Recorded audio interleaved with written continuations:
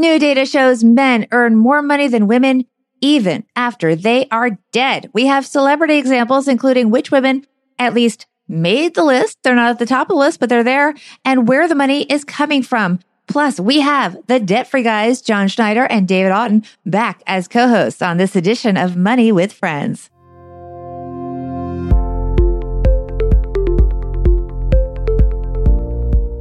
Welcome to the Money with Friends podcast. I am certified financial planner, Bobbi Rebell, host of the Financial Grown Up podcast, coming to you from my very grown up kitchen in New York City. And soon we will have John Schneider and David Auten coming to you from Las Vegas, where they are house sitting for Paula Pant from the Afford Anything podcast, and so much more. This is the Money News Show that includes commentary on recent headlines and stories with thought leaders from across the financial landscape. Like those debt-free guys. We break them down into what matters to you, our friends. We leave you with a takeaway to make it your own. And big thanks to Bestow for supporting Money with Friends. Bestow is term life insurance that is 100% online, never requires a medical exam. Prices start at just $3 per month.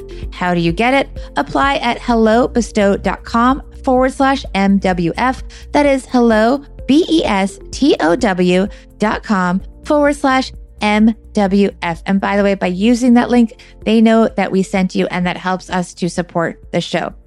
Okay, friends, let's get real. This intro sounded a little bit different if you're paying attention. We had a few technical glitches at the top of the recording of the live version of this show, so we re-recorded just this part. Enjoy the rest of the show from the original edition. Here we go.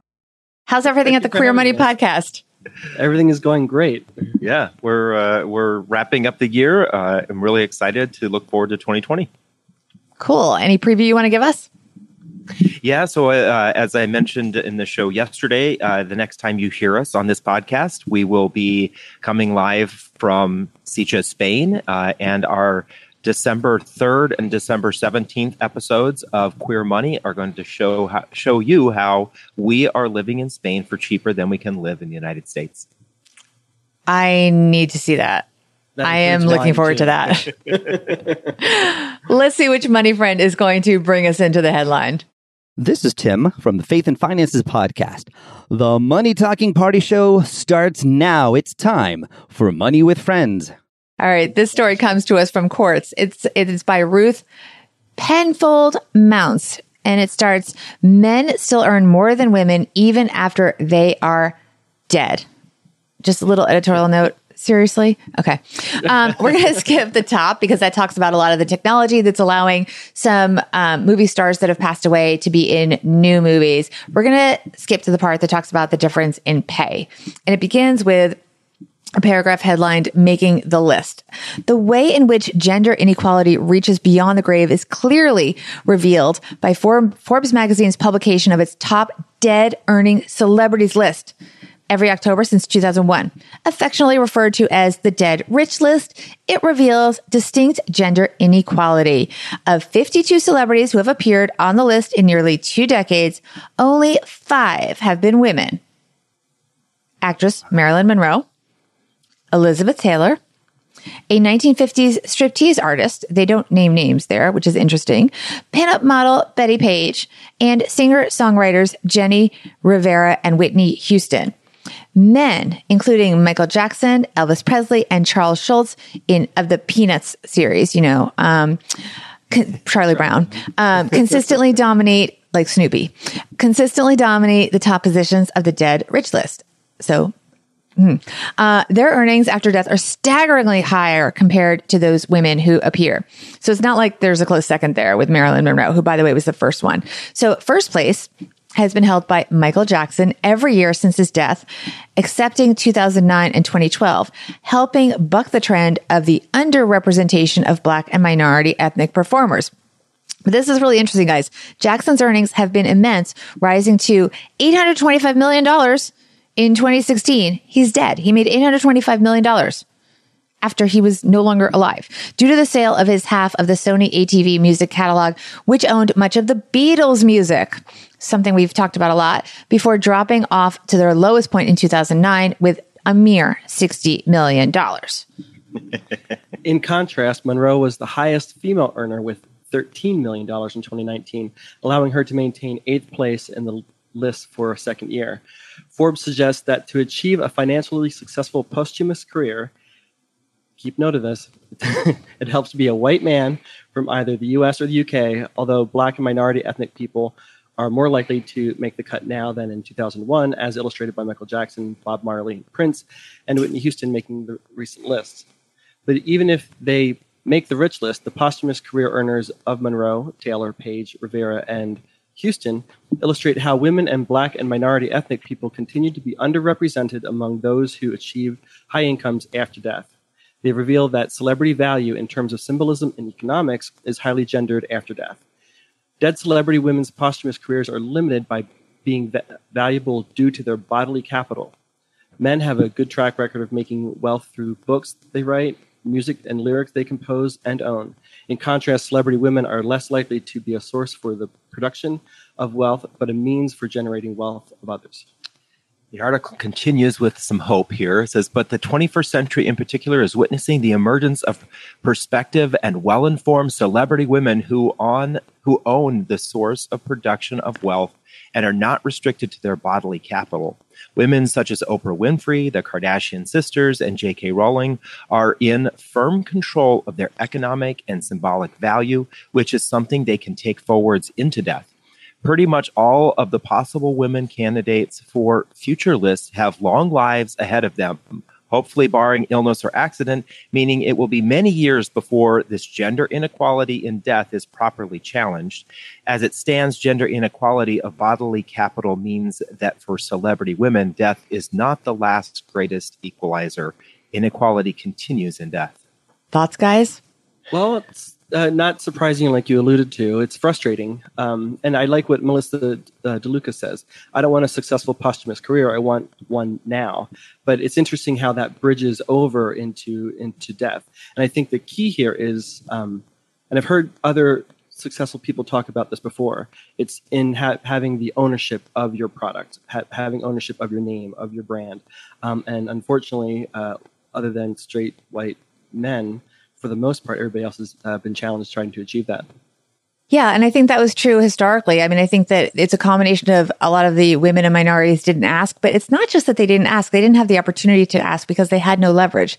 If you were a person if you were a woman or a minority in many cases, and of course it could be for somebody white, we're just saying in general, not everyone had leverage when they're starting out in their career to say a record company, well, no, I want to continue to own my tracks. Even Taylor Swift these days has talked about the fact that she had to make the best deal she could early in her career, which was apparently not a good deal in terms of owning her music. And that's been a frustration for her.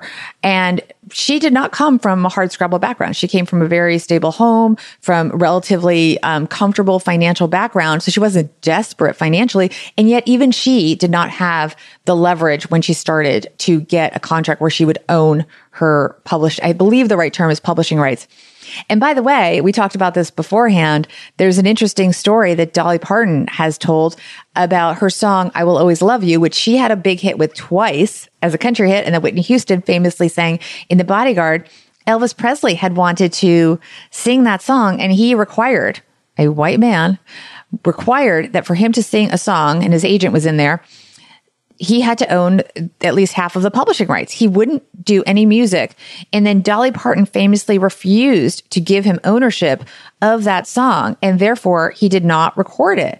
And it even went down to the wire. And she, to this day, is grateful that she knows it was the right financial decision to keep ownership of that song, the publishing rights, because it's been very successful for her financially, even though she had to give up a huge opportunity to retain that ownership. So I hope Dolly Parton lives forever and ever, because I adore her music. Don't we all? But I hope that at some point, forever away from now, she will top this list forever. Because she really, I think, is a role model for owning your stuff. That story, because that's not a recent story. That's long before people really understood that she stood up for herself and made sure that she owned those publishing rights. Everyone's Googling right now. It had to take a lot of courage at that time. Yeah, exactly. And, I think that this really kind of also points out how it's probably only recently in this century that many artist creators have begun to start to own their art and that what they create. I mean, you look back into centuries ago, more often than not, the artists were doing their work because they were commissioned by someone such as someone in the aristocracy or someone, a king or someone like that. And they owned those works of art. The artists never owned that work. And it's only more recently that I think that we have had this opportunity.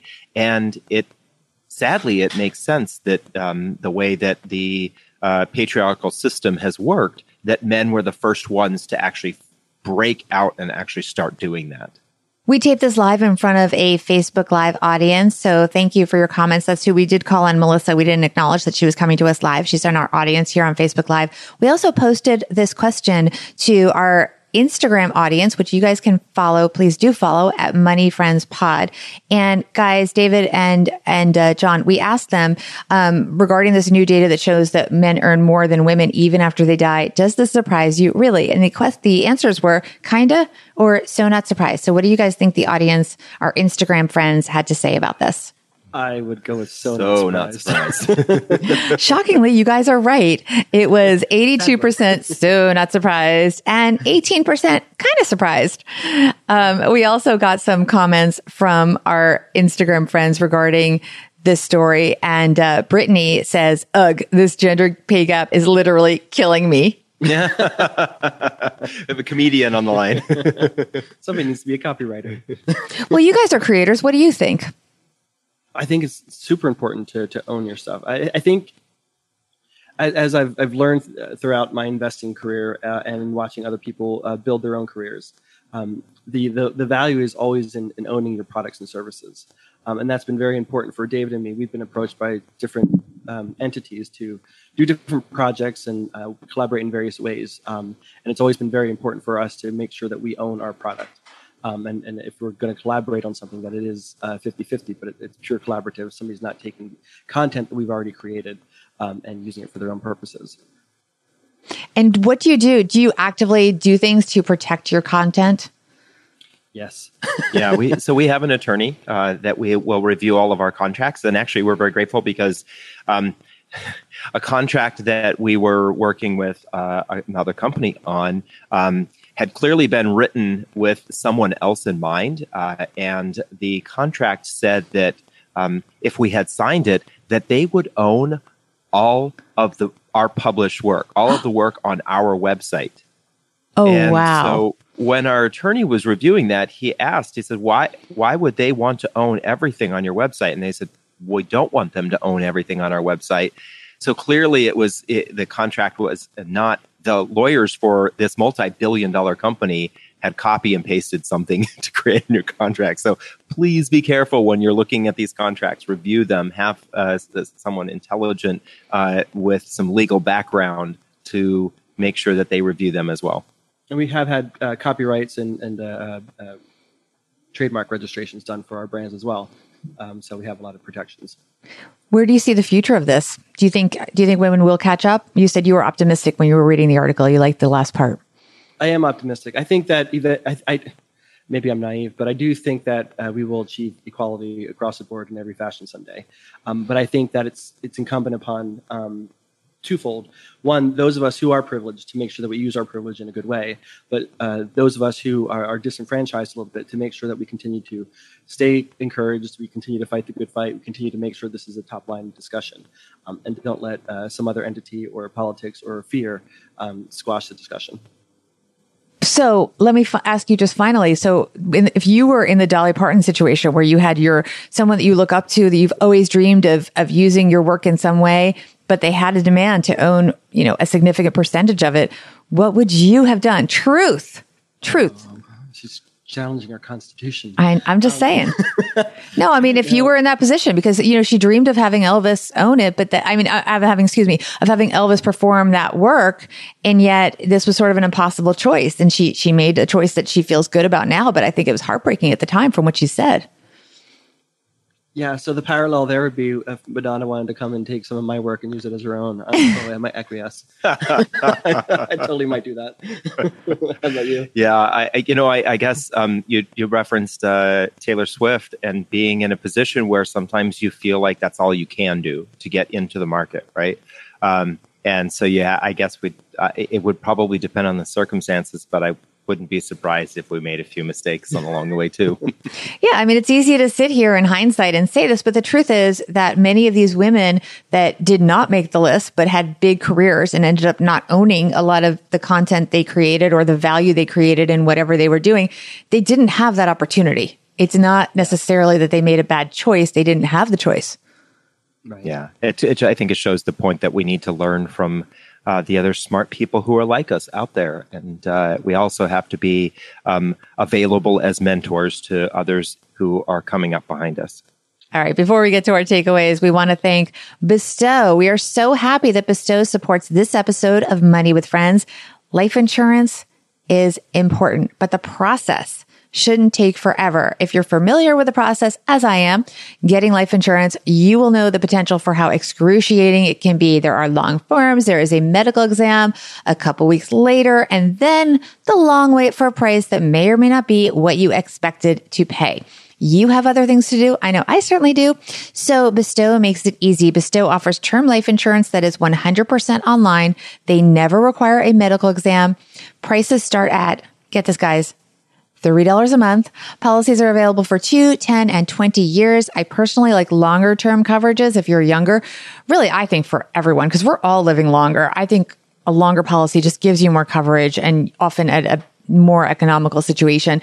And then you're set for a longer time. No need to put in your name, email, and phone in order to get a quote, which is also really nice. So for your quote today, and you're going to feel better because you're going to have your coverage, apply at hellobestow.com. That is hello, BESTOW.com/MWF. Takeaway time. You guys go first. So I think what this really does highlight, this story, is how significant gender inequality has been, especially from, I think, the 40s to the 80s. I think it also speaks to the dominance men had during these years as creators, actors, and musicians. More of the creators during this time period that were popular were men. Whereas women were often passengers without control, which I think means that many of them didn't have the material that would or could generate income after death. Men learned and had the opportunity to learn early on when that they could own what they created. And I think that more women clearly are doing this today. These examples of what we're seeing, and it's actually being talked about more.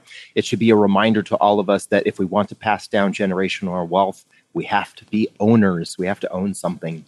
Exactly, yeah.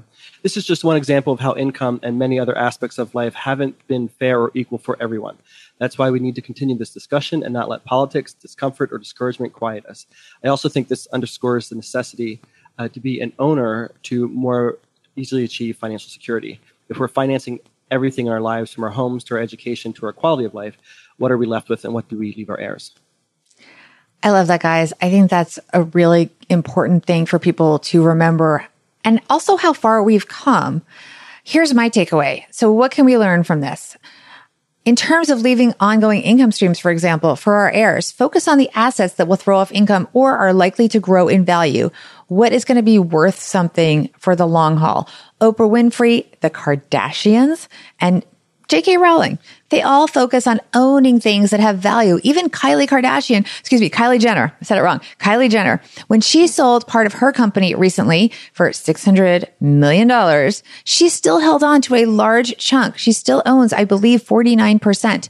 So don't just work for it, own it. I am excited to see this change. We are too. Tell us a little bit about what we can look forward to on the Queer Money podcast. And are you guys going on tour? Well, we are doing our 2020 planning right now, and we did a 2019 Queer Money Live tour, and we're in negotiations right now to do another version of that. So a lot of planning going on right now for 2020, and the tour is just one of them. And where can people follow you on social to keep up with that? My friends, are the Debt Free Guys or Queer Money on every social media platform there is, or you can just go to debtfreeguys.com. Awesome. And by the way, to our friends listening to this, if you want to learn more about the Debt Free Guys, you can go to our website, moneywithfriendspodcast.com, and click on Thought Leaders. You can get their bios and those of our other thought leaders for this season and past seasons. You can also get a link to the article that we read in this show, so you can read it in its entirety. Just go to the show on the calendar that this episode first dropped on. And you can follow us on Instagram and be part of our polls and questions and be part of the show, even if you can't be here with us while we tape it live. And that is at moneyfriendspod.com. You guys will be back in about 4 weeks, coming to us from Spain. So thank you for being with us. Thank you. We're looking forward to it. And on behalf of David Otten and John Schneider, the Debt Free Guys, I'm Bobbi Rebell. Join us next time. And I thank you for listening to this edition of Money with Friends.